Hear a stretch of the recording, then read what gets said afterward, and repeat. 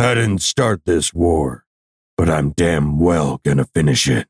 Because you're listening to Know the Lore Overwatch.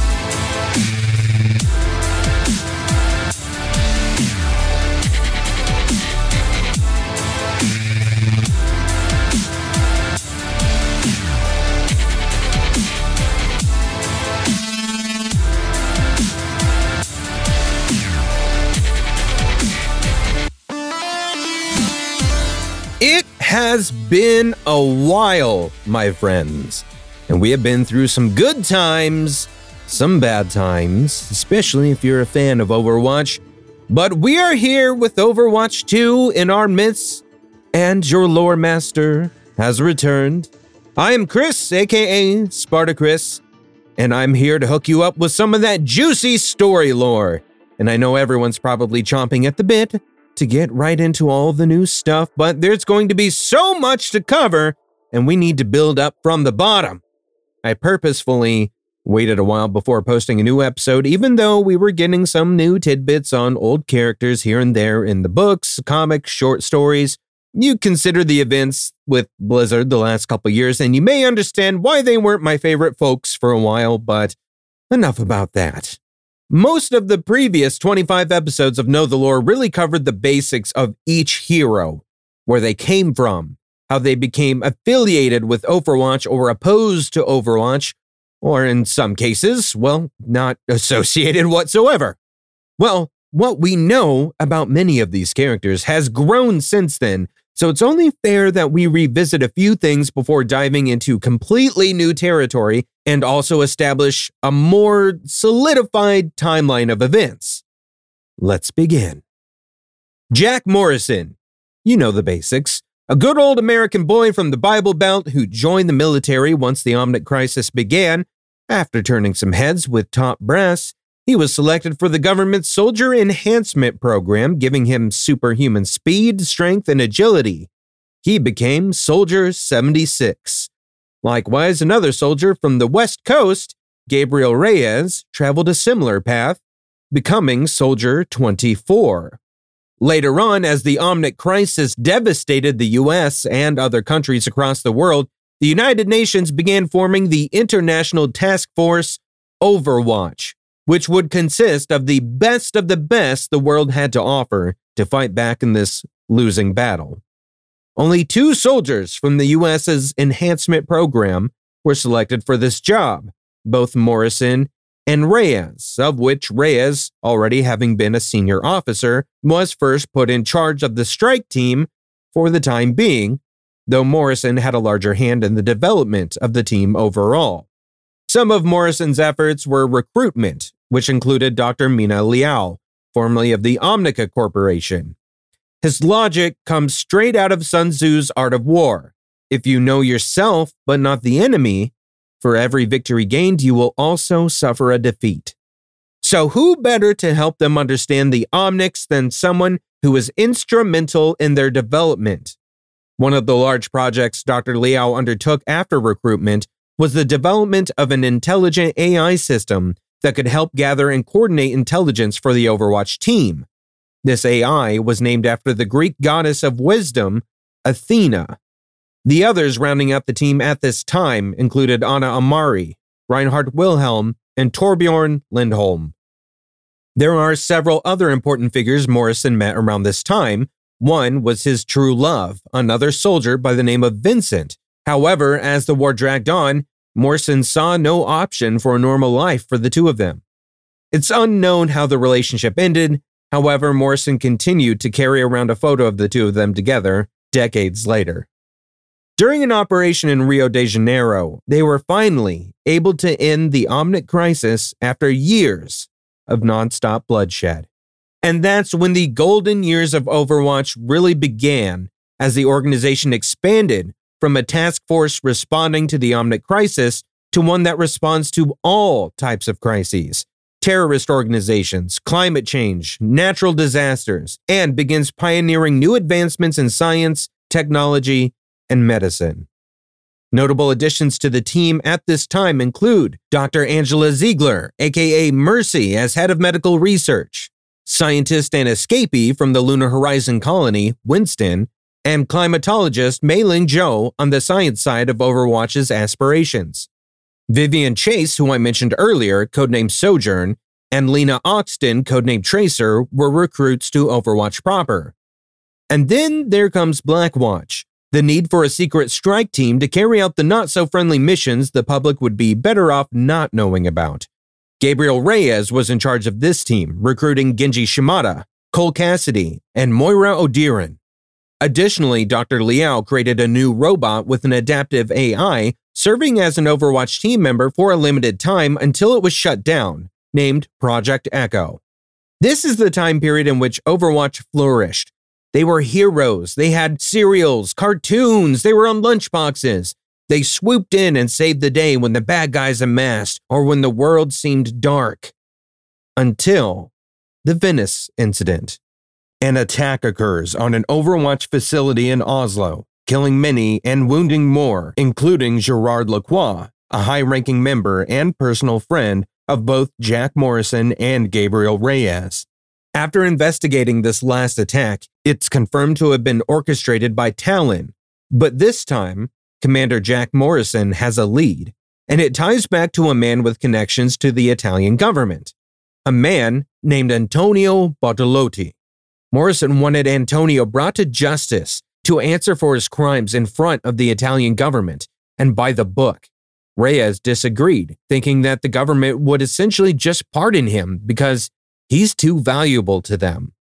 They do agree to at least have Blackwatch infiltrate his home in Rialto and bring Antonio into Overwatch HQ for questioning. Once Reyes and his team corner Antonio, Reyes pulls out his gun and kills Antonio in cold blood.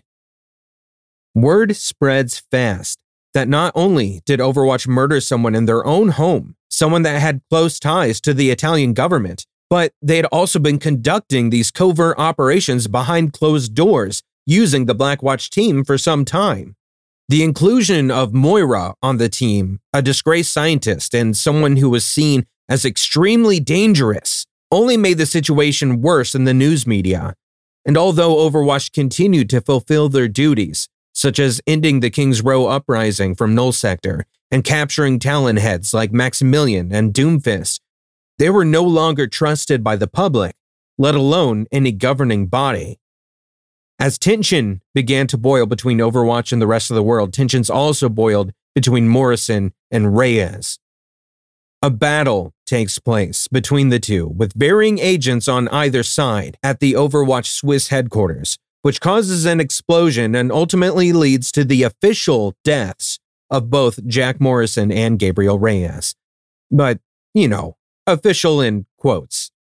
However, as the dust settles, the UN became privy to all of Overwatch's dirty laundry, which eventually led to the Petrus Act, a piece of legislature which disbanded Overwatch and outlawed all Overwatch-related activity. As a result, the majority of Overwatch agents move on with their lives. Some operate in secret, and some begin to see their values in this new era align with those that they once called foes. For instance, people like Gabriel Reyes, who was horribly injured but was not dead, and could only rely on something extraordinary to save his life. And his savior came in the form of his old Blackwatch subordinate, Moira. She used rapid cell repairing experimentation to keep Reyes in the game, but he was too radically changed by that point. Maybe Reyes really was dead, because only Reaper was left. And Reaper was a soldier. He needed a cause. And lucky for him, Moira had a place for her old boss. And we don't know if it was a recent venture. However, rumors amass that maybe, just maybe, Moira had been working for Talon all along. Whatever the case, both Moira and Reaper were soon sitting at the head of the table, along with the rest of Talon's leaders. And Talon grew in influence as a major threat to the world, with no one to put them in check, as did the dangerous Omnic terrorist cell Null Sector. While most Overwatch agents were completely off the board or hiding in the shadows, some, like Tracer, still made attempts to take matters into their own hands and thwart these groups where they could. But they just weren't enough, as witnessed by the assassination of the Shambali leader Takartha Mandata in King's Row, the prison escapes of Doomfist and Maximilian, and the near assassination of Katya Volskaya of Volskaya Industries. After an assassination attempt on Winston's life at Watchpoint Gibraltar at the hands of Reaper, as he also attempted to hack into Athena and extract the locations of all former living Overwatch agents, Winston initiates recall, sending out a distress message recalling all operatives to reconvene despite the Petrus Act. Once this happens, the only Overwatch agents that returned to the fold at Winston's call was Tracer and Mei, as they responded to a Null Sector attack on Paris. However, during the battle, they were joined also by former members Genji, Mercy, and Reinhardt, along with Reinhardt's apprentice and daughter of former teammate Torbjorn Lindholm, Brigitte. In their time of need, soaring through the skies also appeared a newly revived Echo, thanks to the efforts of Cole Cassidy, who was nowhere to be seen at this time because he had been on another mission, and we'll get to that in a moment. Once this reformed team returned to their HQ at Watchpoint Gibraltar, they also found Sojourn waiting along with another new recruit named Lucio. But again, where was our gunsling and name-changing cowboy? He had ventured out to track down a ghost.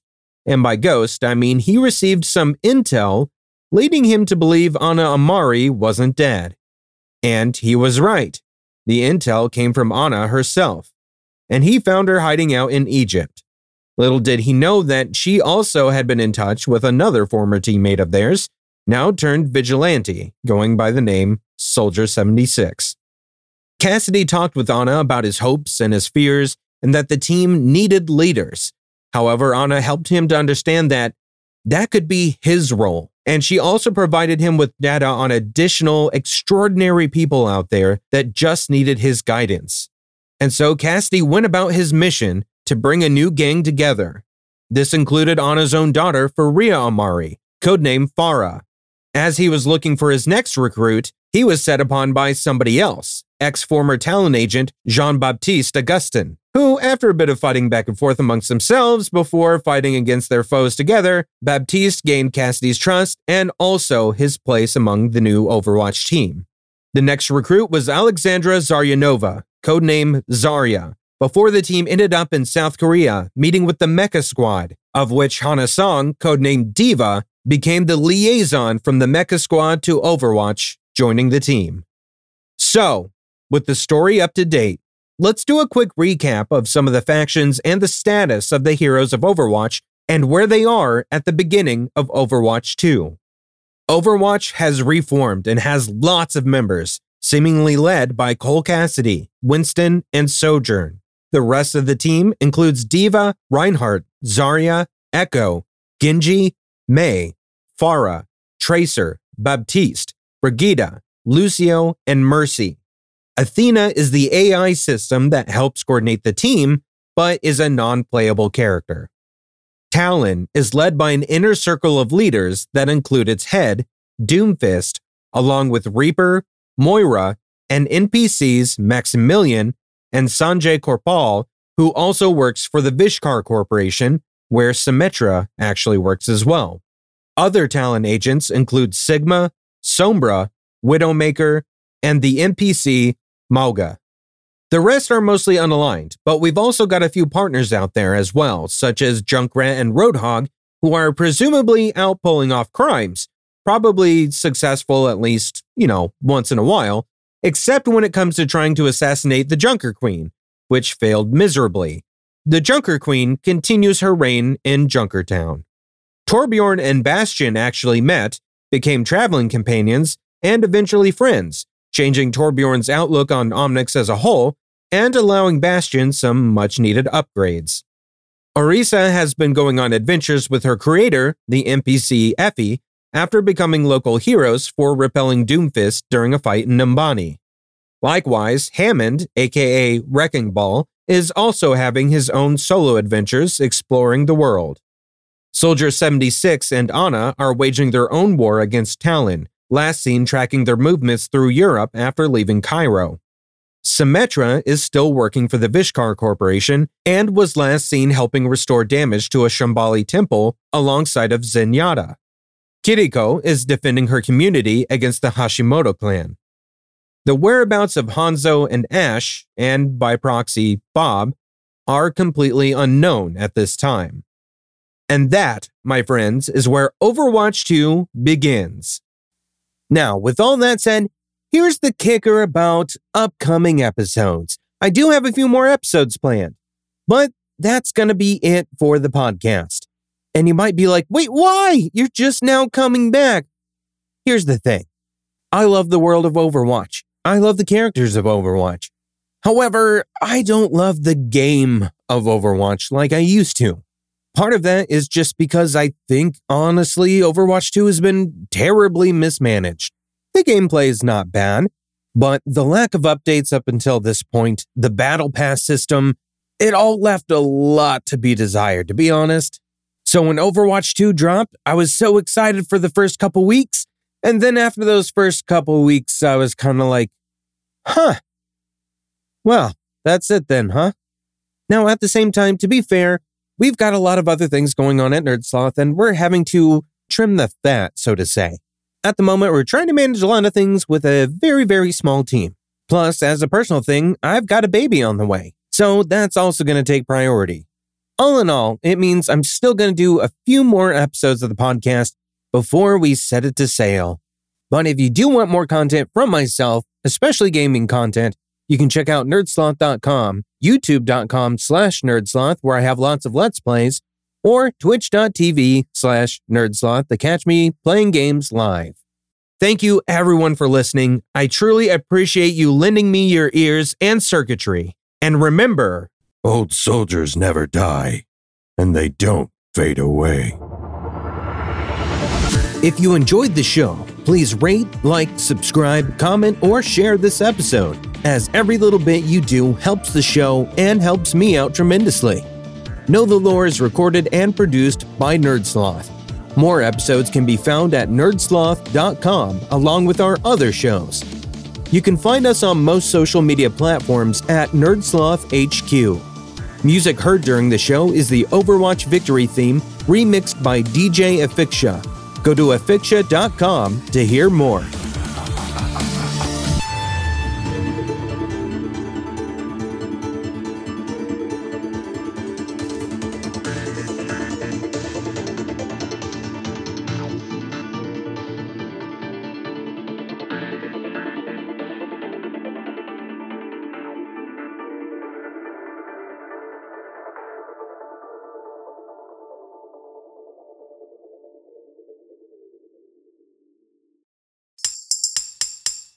Presented by NerdSloth, a place for lazy nerds.